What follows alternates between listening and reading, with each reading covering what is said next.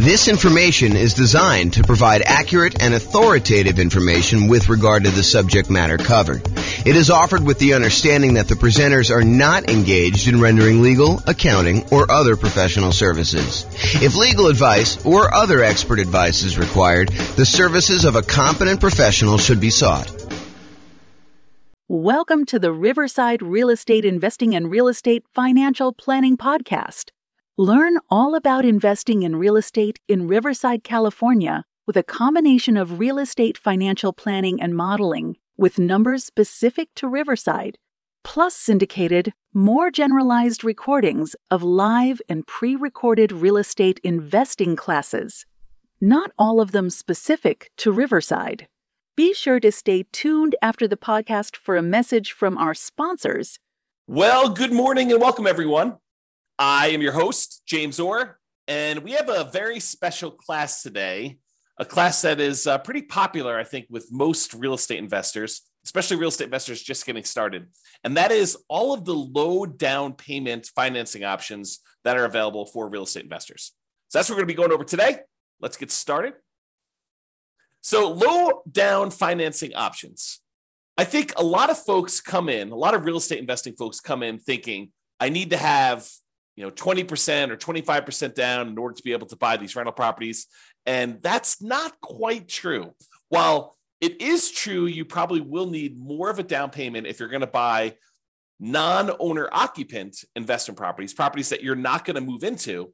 There are a lot of real estate investors that are choosing to buy properties using low down financing options in order to be able to do strategies like nomad or house hacking or things of that nature, or even buying properties like a duplex, triplex, or a fourplex, where you can move into one of the units and rent out the other units. So all of those options have low down payment financing options available. And a lot of, especially newer real estate investors, are going to probably gravitate or opt to do those types of strategies. So let's go over like all the different options you have if you're looking for low down payment financing options. And in the previous class, we covered all of the nothing down, the no down payment financing options. Now we're moving to the low down payment ones. And eventually, as you might have guessed, we will go over all of the traditional financing options available for real estate investors.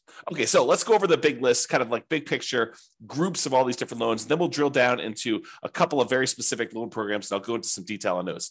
So as we discussed in previous classes, the entire creative financing family of options are probably low down financing options. It's possible you could find some of the creative financing options where you can do one with nothing down. For example, you go negotiate with a seller and you get the seller to agree to a nothing down owner carry or nothing down seller financing type of deal. However, I think you're much more likely to run into sellers where they're like, look, I'm willing to do some owner financing, but I need a little bit of money to do XYZ, or I need a little bit of money in order to feel secure in the deal, or whatever you're doing.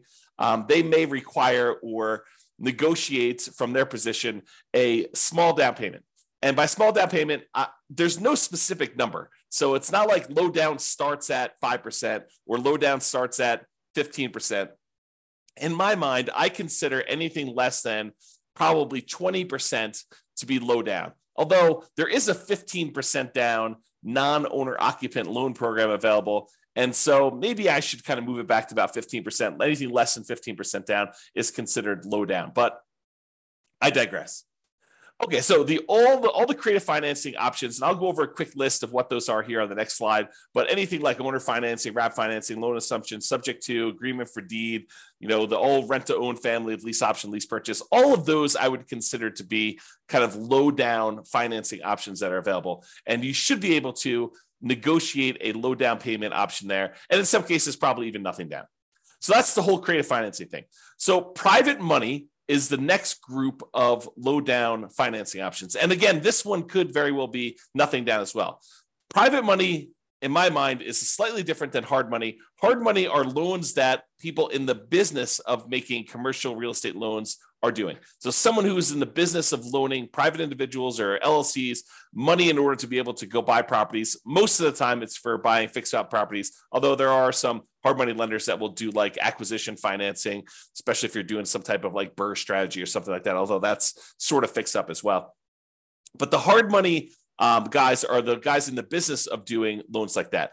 Private money are people that are not typically in the business of making real estate loans, but you happen to know somebody, you have a personal relationship with them, and you ask them to make a loan for you.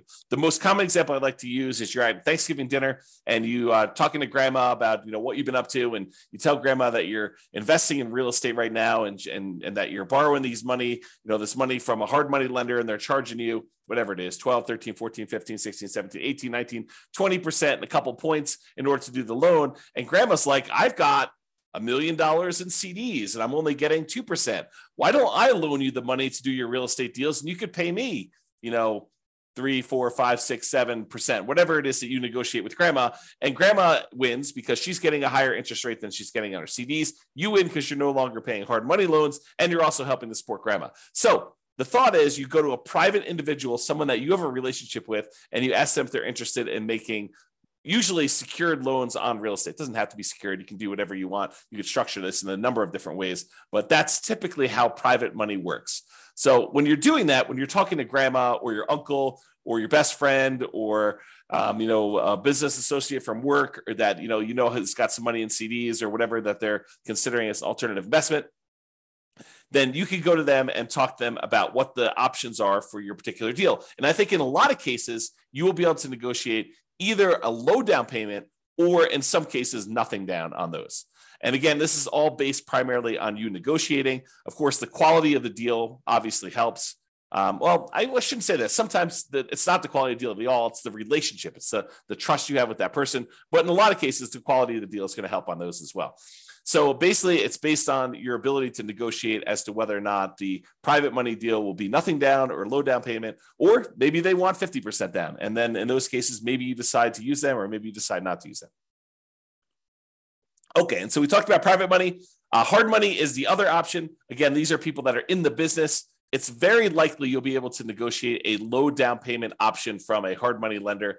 A lot of times they want you to have a little bit of skin in the game, although there are definitely some that are willing to do stuff with nothing down if the deal is strong enough in most cases. So if the deal is really, really good, a lot of times you can negotiate nothing down in the deal. However, in a lot of cases with hard money lenders, they're going to want to see a down payment. They're going to want to see you have something invested in the deal so that they know that you're likely to kind of complete the project. And these tend to be the private money ones. They could be, you owner occupying a property, or someone going and buying a commercial property, doing a fix and flip, something that they're not going to move into. However, with hard money, they're usually going to exclude any owner occupant type properties that you personally would be moving into. It's okay if you have a tenant move in, but they usually don't want to get involved in the laws related to making consumer loans for an owner occupant. And so they will typically try to avoid those. You may find one that is willing to make an exception, or one that doesn't know about this, or one that doesn't care. But I think a lot of hard money lenders are going to avoid trying to make owner occupant loans for that reason. Okay, so did we cover hard money loans? Very likely to be able to negotiate low down payment. In some cases, nothing down based on the quality of the deal. I think we talked about that. When we talked about private money, it still applies to hard money, typically commercial properties. So it's not typically good for house hackers or nomads. And for those that don't know, some people just kind of jump in the middle, and this may be the first class they're listed to. House hackers are people that are buying properties where they are renting out part of the property that they're living in. The most common example is someone buys a duplex, they live in one of the units and they rent out the other unit. But it could be you buy a single family home and you rent out different bedrooms, as another example of house hacking. Nomading is different. Nomading is when you buy a property as an owner occupant. You get owner occupant financing, usually with nothing down, 3.5% down, 5% down, 3% down, something like that, where you move into the property. It is a requirement of the lender that you move into the property. If you don't move into the property, it's considered loan fraud, and it's a big deal. Don't do loan fraud. So you put 5% down as an example. You move into the property. You live there for a year. The year is a requirement of the lender. When you go and get the loan, they're going to have you sign a piece of paper that says you're agreeing to occupy the property for at least a year. So by signing that document, if you don't stay there a year, that's loan fraud. It's called occupancy fraud. So don't do that. So you live there for a year, but once the year is up, you can take the property and you can then convert it to a rental property, move out, put tenants in the property, and continue the process of buying your next property, probably with 3%, 5%, 3.5% down. Acquire the next property, live there for a year, and then convert that one to the rental. So the nomad strategy is systematically buying a property as an owner occupant, living in the property for at least a year. Sometimes it's longer if you need to save up more for a down payment. Then when you're done living in the property, you convert the previous one to a rental, you buy another owner occupant property, you move in, and you repeat the cycle until you have as many rental properties as you desire. So that is the nomad strategy. And you can nomad and house hack at the same time. Imagine for a minute, you owner occupy into a fourplex, you rent out 3 of the units, and then after the year is up, you move out of the fourplex and you go buy a single family home and you repeat the process. Or maybe you buy a single family home, you get roommates while you're living there for the first year. And then once the first year is up, you move out, maybe you bring your roommates with you, maybe you replace yourself with another roommate where you were living or whatever you decide to do. But that is the idea behind nomading and house hacking at the same time. Okay, so a lot of the no and low down financing options, the traditional ones, the kind of more conventional, go to a mortgage broker type of loans you're going to get, are good for house hackers. Those guys that are renting out bedrooms or buying duplexes, triplexes, or fourplexes and renting out part of the property that they're living in, or they're for nomads who are buying a property as an owner occupant, moving in, living there for a year, and then converting it to some type of rental. So the two primary low down financing options for house hackers and nomads, real estate investors that are using that strategy, are FHA financing. And FHA financing is a 3.5% down loan program that we typically use to buy single family homes, but you could also use them to buy duplexes, triplexes, or fourplexes. You cannot use them to buy 5 units or more. That's a totally different loan program. But if you want to go buy a single family home, a duplex, triplex, or fourplex, you can use FHA financing, a 3.5% down loan program in order to be able to do those. The other typical low down financing option for house hackers and nomads is the conventional loan. And that's a single family home only product for the low down payment options. You could do, conventional loans for these higher, with higher down payments for multifamilies. But typically if you're doing the low down option, it's going to be for single family home only. And then sometimes you'll be able to get down payment assistance in addition to getting the loan. So for example, in some real estate markets, not all, but in some real estate markets, you'll find local down payment assistance programs that combine with an FHA loan program where they don't require 3.5% down anymore. They may require 1% down or $1,000 down or something like that. And the down payment assistance program helps you with the other 3.5%, the other part missing from the 3.5%. So that's a different strategy to think about. Okay. And then there may be, I won't know, but there may be banks that are local to you, like local community type banks that also offer low down payment programs or nothing down loan programs, if you could find those too. So maybe your local credit union has a 3% down or 5% down loan program that is slightly different than the FHA or conventional loan program. So you may want to check with them as well. All right. So that's the big picture overview of the low down financing options. Just a quick review of what the creative financing ones are. I sort of gave you this list already, but I will share them with you. And then if you think any of these sound interesting to you, you'll want to dig into more. But the creative financing ones that probably are low down: owner financing, where you get the seller to act like the bank. Those could be low down. Wrap financing, where the seller has an existing loan on the property and they decide to keep the loan in place, but act like they're financing the whole thing. You send a payment to them. Part of that payment goes to pay their underlying loan that still remains on the property. So that's wrap financing. That could be low down, sometimes nothing down. Loan assumption, if you're going to formally go in and assume like an FHA loan, you could do that. And a lot of times those would require a small down payment in order to pay the seller some of their equity. The whole rent to own, lease option, lease purchase family, where you're leasing the property and you either have an option to buy the property at some point in the future, or you have a lease on the property and you have a purchase contract to purchase the property at some point in the future. A lot of times those will require that you have some type of upfront money.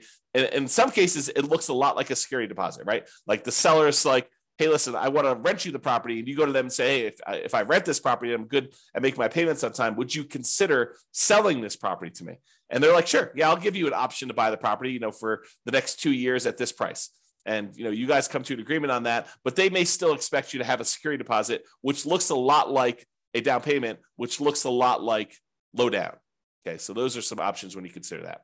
Then the whole agreement for deed, bond for deed, contract for deed, installment land contract, family of kind of creative financing options. And I think a lot of those sellers are going to want you to have a little bit of money in the deal as well. And then buying properties subject to the existing financing, where the seller deeds you the property, they leave their existing loan in place or liens on the property for that matter, but they leave their existing loans in place on the property, and you buy the property with that loan still in place, subject to the existing financing that is on the property. And in those cases, I think some of the sellers are going to negotiate some type of low down payment on those as well. Okay, so that's sort of the creative financing family of options and how they kind of relate to being low down. All right, so let's talk about two different loan programs, the FHA loan program, which we'll talk about in detail here, and then the conventional loan program. So we'll go over just a little bit of detail about these. Of course, the place to actually get the information on this is to go talk to your lender. So if you think you're going to be doing the FHA loan program, I give you some really basic information. I'm not a lender, and you're going to want to go talk to your specific lender and get the most current up-to-date stuff, because this stuff can change. I'll kind of point out a couple of recent changes that my lender told me about. Matt Weaver from Excel Financial provided me some updated information on the conventional loan program here just a few minutes before I made this presentation.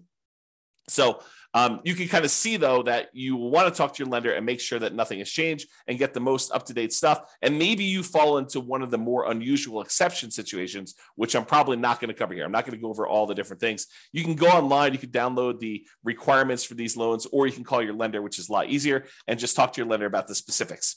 All right, so the FHA loan, Federal Housing Administration loan, FHA, it is what I would refer to as nomad approved. I like these loans for nomads to own properties, especially if you're a nomad buying a duplex, triplex, or fourplex. Of course, you can do house hacking with this as well. So it's usually 3.5% down. You can put more down. The terms of the loan will probably improve if you put more down. The PMI may change when the PMI falls off. May change. So the 3.5% down is the minimum you can do. And a lot of folks are going to choose to do the minimum in this particular case. So 3.5% down for an FHA loan. It is usually a fixed rate loan with private mortgage insurance, what FHA loans call mortgage insurance premium, MIP. So PMI is private mortgage insurance. It's insurance that you pay to protect the lender in case you default. So the lender really says, look, I'd prefer it if you put 20% down. But you say, look, I don't want to put 20% down. They're like, okay, well, I would be still willing to make you the loan if you put less than 20% down, but I need to feel protected. Usually I feel protected when you put 20% down. That way, if you decide not to make payments and you default and I have to foreclose, then I'm likely to get all my money back. But if you only want to put 3.5% down, then if you default and you don't make your payments anymore, I might be forced to foreclose on you, excuse me, and I might actually have to take a loss on the property. I'm going to put myself on mute for a second and cough to clear my throat. 1 second. Okay, I'm back. And I'll take a sip of water as well. So the lender says, usually I'd like you to have 20% down. In this case, you don't want to put 20% down. You only want to put 3.5% down. So I'm willing to still make you the loan. But what I want you to do, I want you to pay this third party, this insurance company that will insure me in case you default and I have to foreclose and I don't get all my money back. And so you're paying for an insurance policy because you chose not to put 20% down to protect the lender who would have preferred you to put 20% down. But since you didn't, they're willing to make you the loan as long as you have insurance that protects them in case you default and they have to foreclose. That's what PMI is. And so in this case, the mortgage insurance premium that comes with FHA loans, it's a little bit different than the typical mortgage insurance, the private mortgage insurance that you get with conventional financing. What's different is when you put 3.5% down, the mortgage insurance premium never goes away. With conventional financing, a lot of times when you get below 80% loan to value, that mortgage insurance payment that you're making each month would go away. So once you get to a certain point where the lender now feels protected and they no longer need the insurance, you no longer need that, make that payment. With FHA, that doesn't happen. With FHA, the mortgage insurance premium remains there for the life of the loan. So in order to get rid of it, you'd either need to sell the property or change the financing you have on the property, either pay off the loan completely or refinance out into a different loan product completely. Okay. So usually with FHA, 3.5% down, they're going to require some type of PMI on the loan, and it can't be canceled. You must refi the loan to get rid of it or sell the property or pay it off in order to get rid of PMI.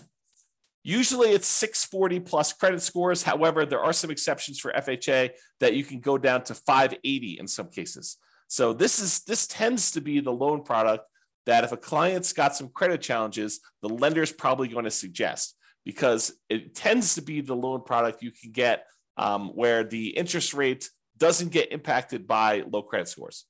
Although maybe that's changed, you go check with your lender, but that's my understanding.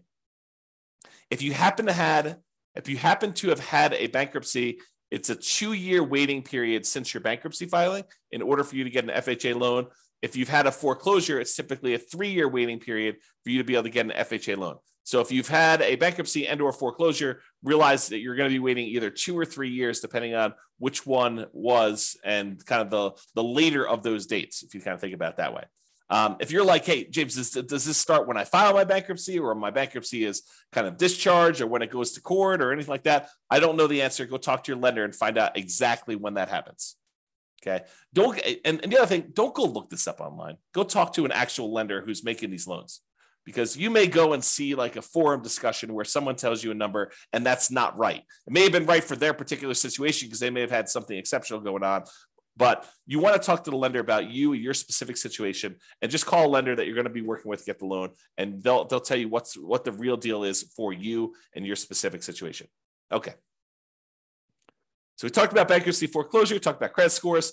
For FHA loans, you must owner occupy the property. You must move into the property. You must live there. So if you're getting a single family home, you got to move into the property. If you're getting a duplex, triplex, or fourplex, you need to move into one of the units. So you could buy a duplex and move into one side and rent out the other. You can move into a triplex, move into one side and rent out the other 2 units. You can do a fourplex, do the same thing. Okay. They do have maximum loan amounts by county. So realize you may be limited in the most you can go to with FHA financing with these maximum loan amounts. You can typically only have one FHA loan at a time. There are exceptions to this. For example, I think if you inherit a property and your parents or whatever it was, whoever is passing the property on to you, if they had an FHA loan, you can have 2 in place at the same time in that particular case. You could also, my understanding is, if you move to a different city and the distance is more than, I don't know, whatever it is, I'm going to make it up, but go check with the lender, 100 miles. If you move 100 miles away, you can get another FHA loan in a new city. But again, check with your lender. There may be more exceptions, but most of the time you can only get one FHA loan, which is frustrating for some people who come into this for the first time. They're like, I'm going to go buy 10 fourplexes and I'm going to get FHA financing on each of them. Maybe not. That's going to be tricky to do. It's going to be really hard to do. Is it possible? Maybe. I mean, maybe if you hit all the exceptions and you move 100 miles away and you buy another fourplex, and you move 100 miles away again, buy another fourplex, and maybe you get married and your spouse has a couple and they did the same thing, or who knows, right? Like, could you get 10 fourplexes with FHA loans? Maybe, but I would not plan on it. Usually we plan on doing one because that's usually the limit. There is a version of the FHA loan that allows you to finance repair costs. So if you're buying a property, you're trying to do like a BRRRR strategy, although it's not exactly a BRRRR strategy because you're borrowing the money up front, but sometimes that strategy where you're going into a property that needs work and you are looking to borrow the money to do the repairs, like you found a property, but it's just really a wreck. And you still want to do 3.5% down. There is a FHA 203K program, which allows you to include repair costs in the FHA loan. Now, for those of you that are handy thinking, I'm just going to do this and I'll pocket the difference because I'll do all the work. Nope, they've already thought of that. So it does require that you have third-party contractors do the work. You're not allowed to do the work yourself. And the FHA escrows the money and they release it to the contractor as the work is done. So if you're going to do that 203K loan program, go talk to a lender, get all the details, and find out exactly how that all plays out. But realize it's going to be hard for you to do the work yourself. And again, I think I mentioned this on the other slide, but there is some down payment assistance often coupled with FHA. It may not be available in your local marketplace, but if your local marketplace has down payment assistance programs, you may be able to use this in conjunction with your FHA loan so that part of the 3.5% is covered by some type of down payment assistance program, whether that's a loan or a grant or something like that. You have to go find out what the details of your specific program are, but a lot of times they're combined with the FHA loan program. And if you're trying to get the seller to help cover some of your closing costs, the FHA loan, I believe, has up to a 6% of the purchase price as a possible seller concession. So if you're able to negotiate to get the seller to contribute some money to help cover your closing costs, which means you're buying the property at a discount, essentially, unless you're raising the price by that much. You're getting the seller to agree to contribute some money towards your closing costs. You could do up to 6% of the purchase price in order to get that on an FHA loan. There's a limitation to max out at 6. Usually we're not anywhere near that, just so you know. All right, so that's the FHA loan. Now let's talk about conventional financing. This one is also Nomad approved. I really like this one for doing Nomads. In fact, this is probably the most common Nomad loan program. If you're going to be doing that strategy where you buy a property, move in, live there for a year, then you convert it to a rental, the conventional financing loan program, 5% down especially, is your most common version of that. So this is conventional loan, Fannie Mae, Freddie Mac, you may have heard it described as those. They're typically fixed interest rates, and they're typically 30-year amortization. So they are, and FHA is 30 years as well, but they tend to be fixed interest rate and 30-year amortizations. We tend not to do 15-year loans because the monthly payment goes up quite a bit for a 15-year loan. Although, if you're in a situation where 15-year makes sense, you're welcome to do that. And they do offer those, but realize most of the time we're doing 30-year loans on those. For conventional financing, typically it's 740 plus credit score for the best interest rates. You may be able to do some lower. There's probably some mitigating factors, and they may do hit on some other things based on that. But usually 740 credit scores get you the best interest rates. For owner occupants, which is what we're talking about doing here, it could be as low as 3% down, but most commonly we're doing 5% down. And in both those cases, there's going to be some type of private mortgage insurance because you're putting less than 20% down. Okay, that private mortgage insurance is typically whenever you put less than 20% down on a property. The 3% down one is called the Home Ready or Home Possible loan. Primarily, it's for first-time home buyers. So you can't use that repeatedly. That's my understanding, but go check with your lender, see if you can use it more than once. Most of the time, you're going to be doing the 5% down with these types of loans. And usually the 3% down is a little bit uglier interest rate. It may be worthwhile for you to save up extra in order to get that extra 2%. It may make it a much better loan, a little bit better cash flow for you. It might be worthwhile doing that. Typically, you can get 10 non-owner occupant conventional loans per Social Security number. However, when you're doing owner occupant loans, there is no limit. You have to qualify, but there's no numbered limit on that. So if you're going to try to go buy, 20% down investment properties, you will be cut off from getting conventional loans after 10. Now, in some cases, you can split the loans between you and your spouse. And this would probably require you to do separate tax returns and for you to not have both of you guys on each of the properties. But imagine for a minute you were really committed to doing 20 properties or 15 properties, something over 10. And you're like, okay, look, this is what we're going to do. We're going to start filing separate tax returns, even though we're married. And we're going to buy the properties. You're going to buy the first one in your name with a loan that is only in your name and your Social Security number. And then I'm going to buy the next one in my name with my Social Security number. And we're going to kind of alternate back and forth until we get to 20.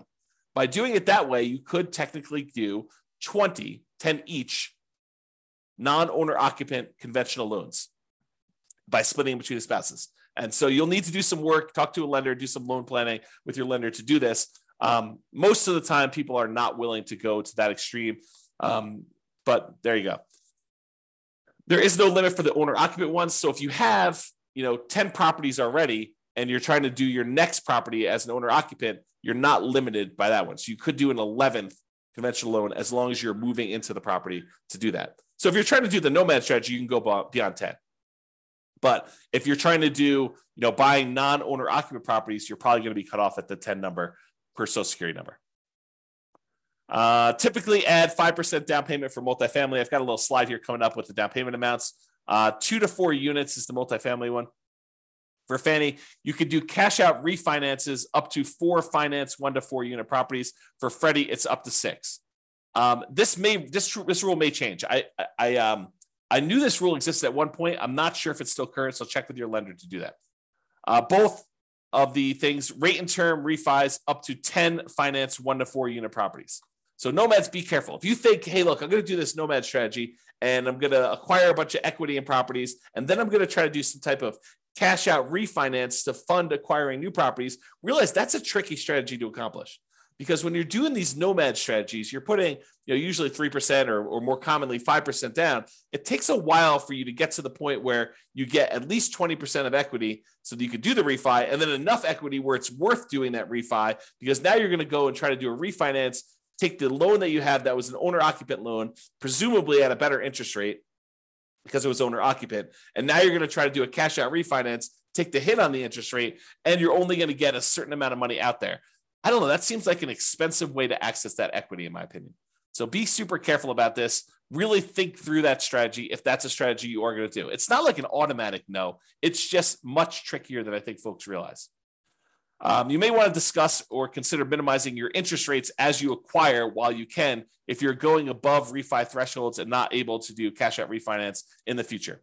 This is the case where it might be better for you to buy down your interest rate when you're doing a nomad strategy and you're already getting an owner-occupant, a little bit lower interest rate, and you're probably not going to be able to access that money with cash-out refinances for a long time.